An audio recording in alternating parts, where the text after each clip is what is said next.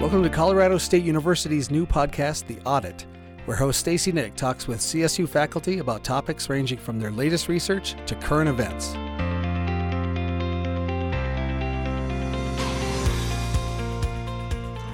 A train derailment in East Palestine, Ohio, leads to the dumping of 100,000 gallons of hazardous chemicals and forces the evacuation of the small working-class community.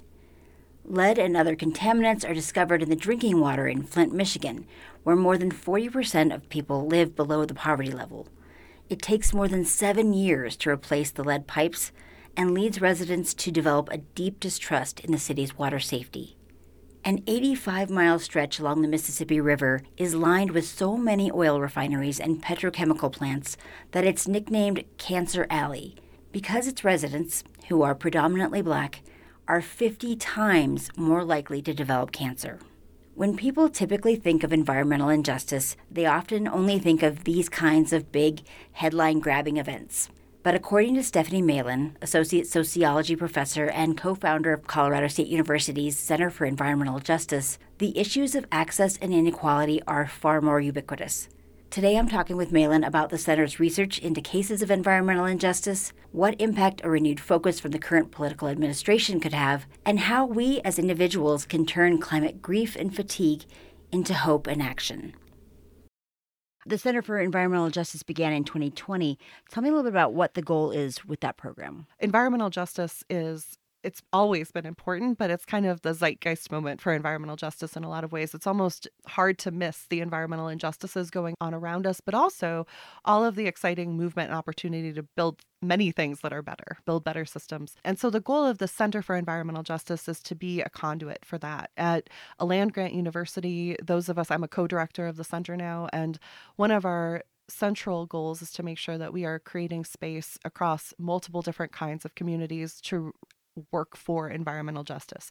So we work in research, in teaching, and especially in community engagement and outreach. We're trying to build some active research platforms for folks at CSU that are working in areas of environmental justice, but also working with folks who are already doing that in a lot of their own ways and figuring out ways to translate that research to community so that it's as useful for people as possible.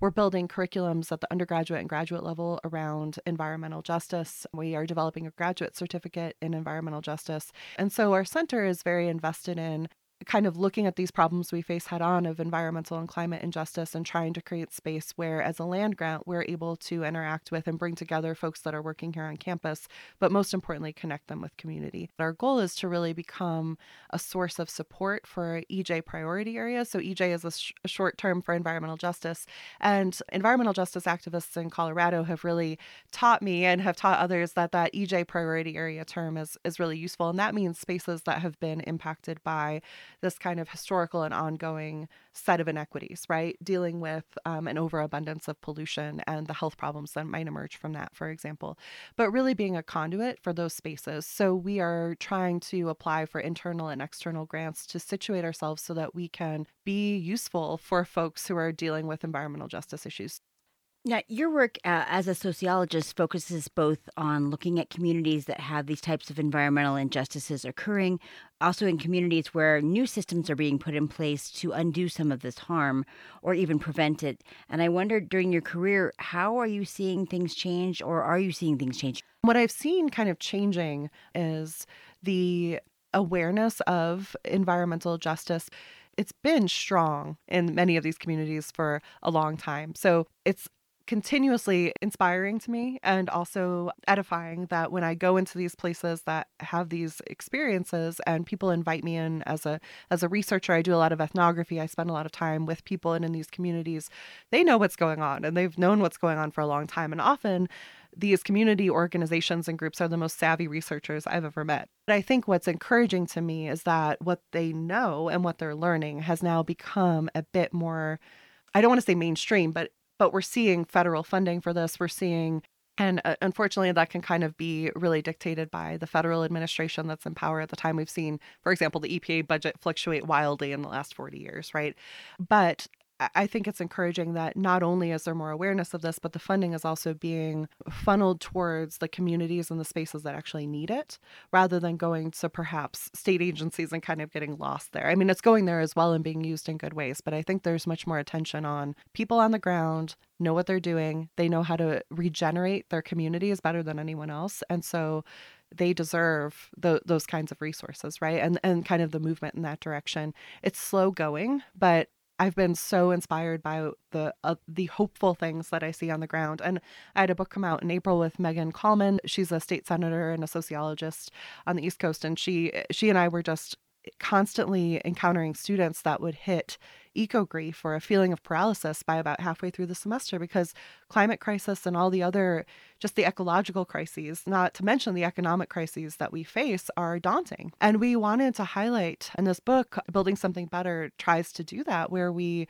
focus on the spaces where all this amazing distributive and regenerative alternative kind of systems are being built, from small communities to organizations. There's a lot going on. And so the infiltration of that, I think, has also been very different. The idea that we can build a very different political and economic system in a place like the US and at smaller and larger scales. I even see that awareness and that kind of motivation to do that in my students much more so in the last 4 or 5 years than I did. So I think there's, for all of the paralysis we can feel, I think in terms of these big capitalist systems or these big extractive systems, climate crisis, it's daunting and it needs a lot of work, but there's so much already going on that resists that in really productive, community-centered, actively hopeful sort of ways. And that's been really edifying and gratifying to see. You were talking about that idea of eco-grief, and I wondered, how can people who may feel pretty hopeless right now about a lot of things regarding the environment, how can they find hope when the problem is so big and so daunting and so historical? Mm-hmm. How do you find that hope? That's a huge question. That's a wonderful question.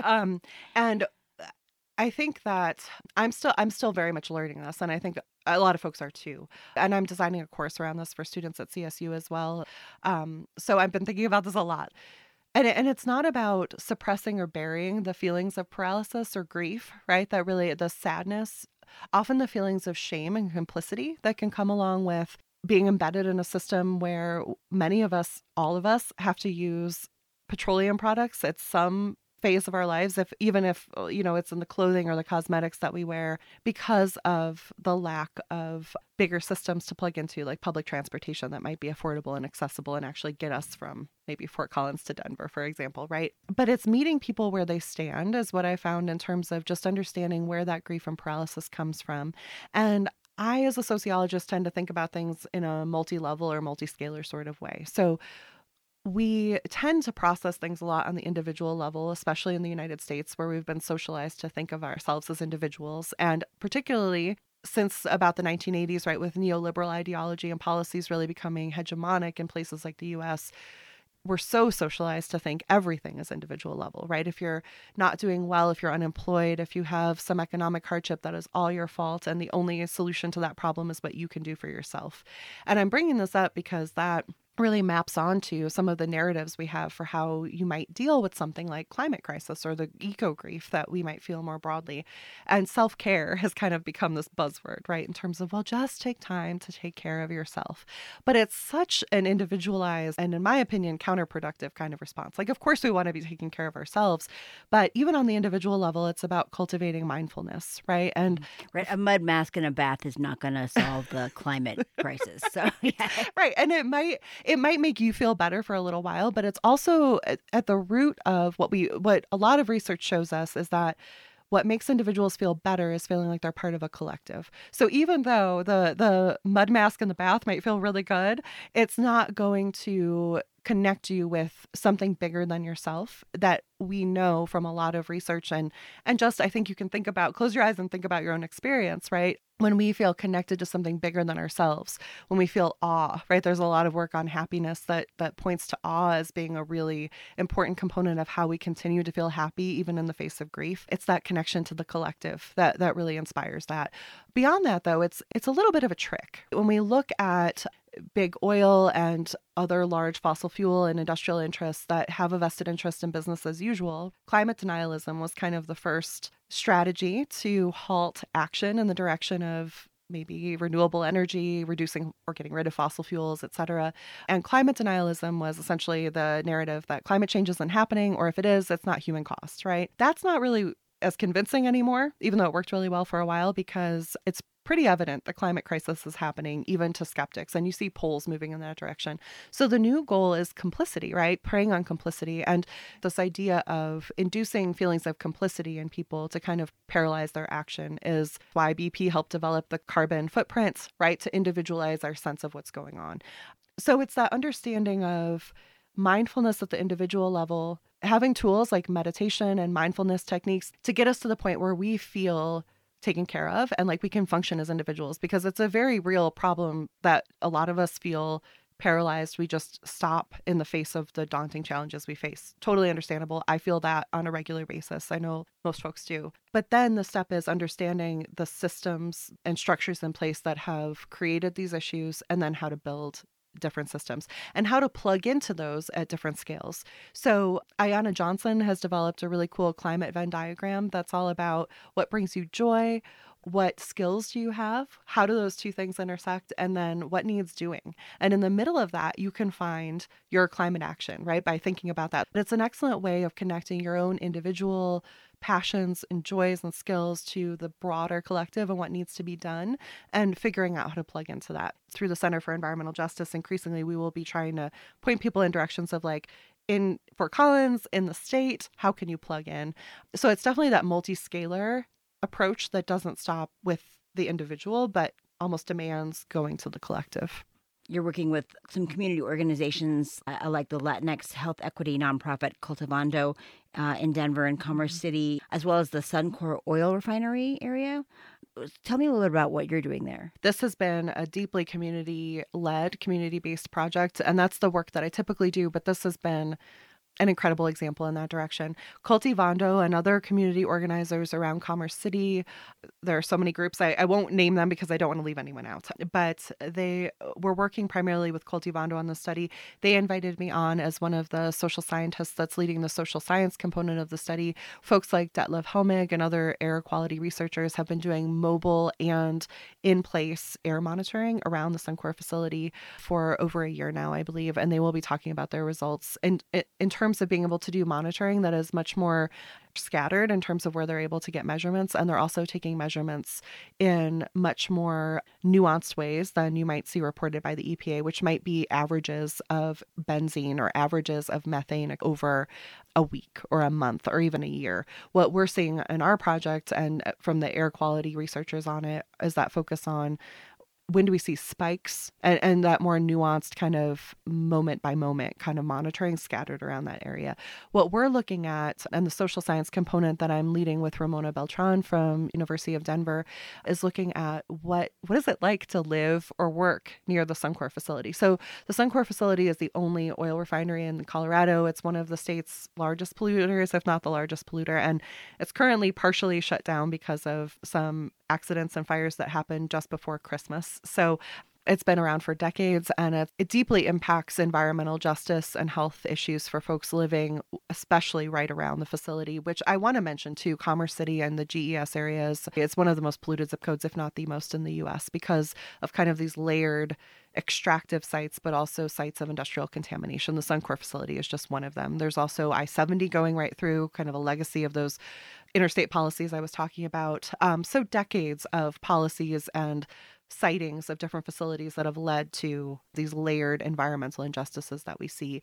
But the Suncor facility, folks have observed a few years ago, there was a release where there were toxic chemicals released from the facility, and it kind of rained down on the neighborhood around as it's kind of a snow sort of that landed on their cars. And Suncor basically responded like, it was nothing dangerous. We'll pay you to get your cars washed. But really what ultimately happened is they were fined. We're looking at what they were fined for that release, right? And that money has been used by the health department to fund this kind of research by community on what happens when you live around these facilities. And so we have very preliminary research that we have also been talking to community about in meetings and delivering through Cultivando.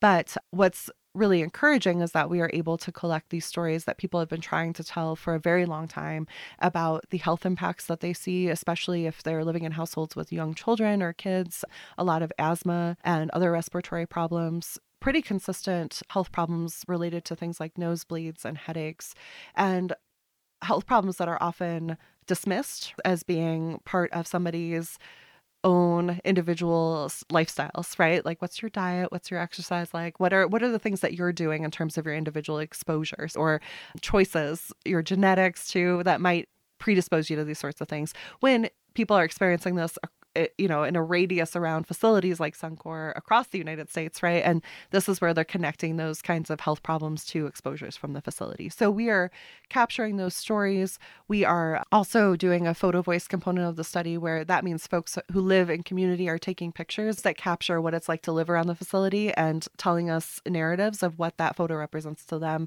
It gives us a really good visual representation of what that's like on a daily basis. And the goal really is to have this kind of holistic set of data that shows what air pollution or what kinds of air pollution are people being exposed to, what might be the health outcomes of that kind of exposure. And then on a sociological and environmental justice side of things, what does that mean for people's stress levels? What does it mean for their quality of life? What does it mean when they feel like they have to buy water every day to be able to drink water and take showers and baths and wash dishes safely? And these are things that we're seeing in places as we do interviews. So we'll have a lot more coming down the road from the study, and keep an eye on Cultivando because they are doing amazing work, not just in this, but across many issues within the Commerce City community. And I feel lucky to be part of the study and part of telling those stories. And I think it's really important to capture because as we move to hopefully a new just transition towards different kinds of energy systems and ways to employ folks who work in those fields, I think it's really important to think proactively about what current facilities are doing and what that means for quality of life in our state. When we think of environmental injustices, we often think of these big recent events. We think about Flint. We think about the train crash in Ohio. Those big events that the Erin Brockovich moments that end up getting a lot of media attention. Mm-hmm. But what about some of the smaller ones that don't find their way into the media spotlight? How do we make sure that we're helping fight those injustices? What I try to think about when I look at those situations, and I end up as a sociologist who works in community and works in rural communities a lot, I'm often working in spaces where we might never hear those stories, right? So especially in terms of uranium exposure and uranium nuclear related accidents, right? The largest nuclear accident in the United States is around Church Rock in New Mexico, but because this happened around a Pueblo nation and Native communities, we have never heard, most of us have never heard of this, right? It's just one example of the ways in which a lot of these, what we call sacrifice zones, right? So spaces where there have been multiple hazardous land uses or dangerous, risky kind of activities cited there. A lot of folks will refer to those as sacrifice zones, right? Spaces just seen as well, we can just get rid of those. And while we were developing nuclear technology, parts of the Western United States, especially parts that were populated by Native nations. If you look at Department of Defense memos, they will also refer to Mormon populations in those areas of southern Utah, for example, as being expendable, right? So this is kind of part of the history of environmental injustice, is certain groups being seen by other groups in power as being invisible or expendable. And so that's a pattern throughout these cases of environmental injustice. As a sociologist, what I try to focus on is what's the through line from these more sensationalized or the cases that we eventually focus on. And thank goodness the derailment in Ohio finally got some media attention, right? It took a little while. The through line with these communities is that they're embedded within a set of social structures that doesn't counter environmental injustice. And one of the key reasons is that we see either a complete lack of regulation until the late 60s or early 70s in terms of industrial production, chemical production, plastics production, right? A lot of these industrial activities that led to contamination of places like Love Canal and Warren County, North Carolina, and where we think about the environmental justice movement as starting. And so paying attention to what rules are in place to protect the more than humans, to protect all humans equally. We want to look at that. And the way that I've started to study and understand this is that environmental regulations, like I said, weren't really strong in the US until the late 60s and early 70s is when we kind of saw this massive uptick in popular social activism around environmental issues, not environmental justice per se, but seeing planet Earth for the first time, right? After moonwalks, the Cuyahoga River starting on fire, the Santa Barbara oil spill, all of these things that happened really kind of precipitated this big movement towards a suite of environmental regulations. And then by the early 70s, under the Nixon administration, the Environmental Protection Agency started. But what happened is by the 1980s, this is when neoliberal policies start to really take off in the United States. And neoliberalism is an ideology, but also a set of policy measures. So it can look different in different places, but it really refers to this focus on liberating markets. So making markets as free as possible. And we do that by focusing on private property rights as much as possible, privatizing resources like water as much as possible. I teach a lot of courses on looking at privatization of water and the injustice impacts of that. But then also getting rid of as many or rewriting rules and regulations as much as possible so that there are as few environmental and labor regulations in place as possible, because the goal is to be able to do business as freely as possible within that neoliberal kind of viewpoint. So what's connected these less visible spaces to these more visible spaces is that deregulation and that lack of environmental protection. Really, it was just getting started in a place like the United States when under neoliberalism, right? If you look at the budget of the EPA, for example, under the Reagan administration, it was cut to such an extent that it didn't recover again until the late 1990s. And then it kind of starts all over again with the next administration that tends to cut regulations, right? And this is a pattern across all political groups in the United States. I should say the major two parties in the United States since the 1980s. It's not just Republicans or Democrats. We see this pattern across, but it's really facilitated the environmental injustices that we see, because even if there are environmental regulations on the books, for example, things have been re-regulated in the direction of often there aren't the budgets to enforce those regulations. So you can have all the rules on the books, but if you don't have people actually enforcing those rules, it doesn't matter if they're there. So more and more at the federal level and as individual states and even counties, regulators rely on corporate self-regulation. So an example in Colorado is that with unconventional oil and gas production, right? The 2005 Energy Policy Act essentially deregulated the industry even more than it already was, so that it was exempt from about 7 out of 15 major federal environmental regulations. This included the Clean Water Act and the Safe Drinking Water Act. So when operators who wanted to do unconventional drilling, so who wanted to use vertical and horizontal drilling and hydraulic fracturing, wanted to set up operations, they didn't have to follow those regulations at the federal level. Instead, they could go to individual states like Colorado or North Dakota, Texas, or Pennsylvania, and they really just had to follow the regulations within that state, right? So control had been devolved, and states were often didn't have the budgets, didn't have the staff, didn't have the knowledge or regulations on the books to enforce anything related to that kind of production. So production could speed ahead of protection over environment and public health, for example.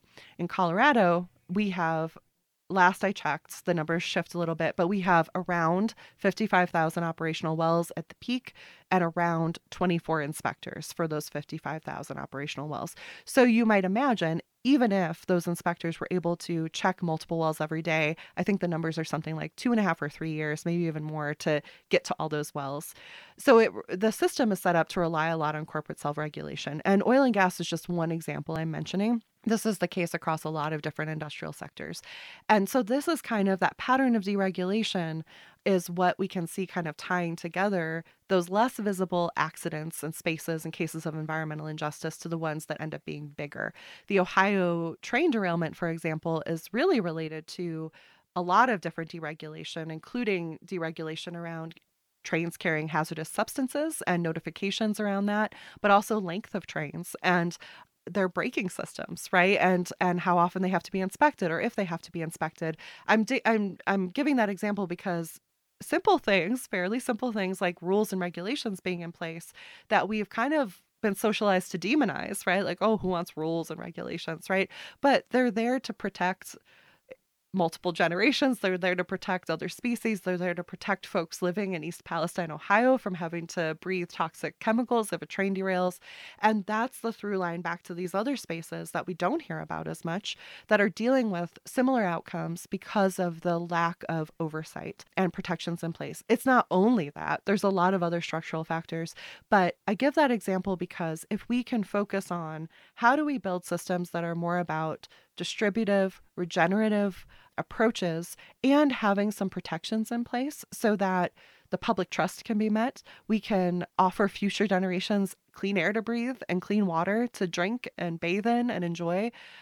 That is the essence of the public trust and the role of the state in protecting those resources so that we have something to hand down and there's some intergenerational equity. And so my approach and the way I teach my students as well and talk about this through the Center for EJ is to think about what we know about those really visible sites is often what's also those patterns are being played out in those less visible sites. So if as organizers or community groups, we want to focus on how can we inform policymakers or how can we become part of a community organization like 350 Colorado that's moving in the direction of trying to just have some accountability and some checks and balances on those, that's a way to start to address some of those less visible injustices that we might not even know the names of. In the last few years, we've seen Colorado Governor Jared Polis signing the Environmental Justice Act in 2021, President Biden's executive order signing of the Justice 40 initiative.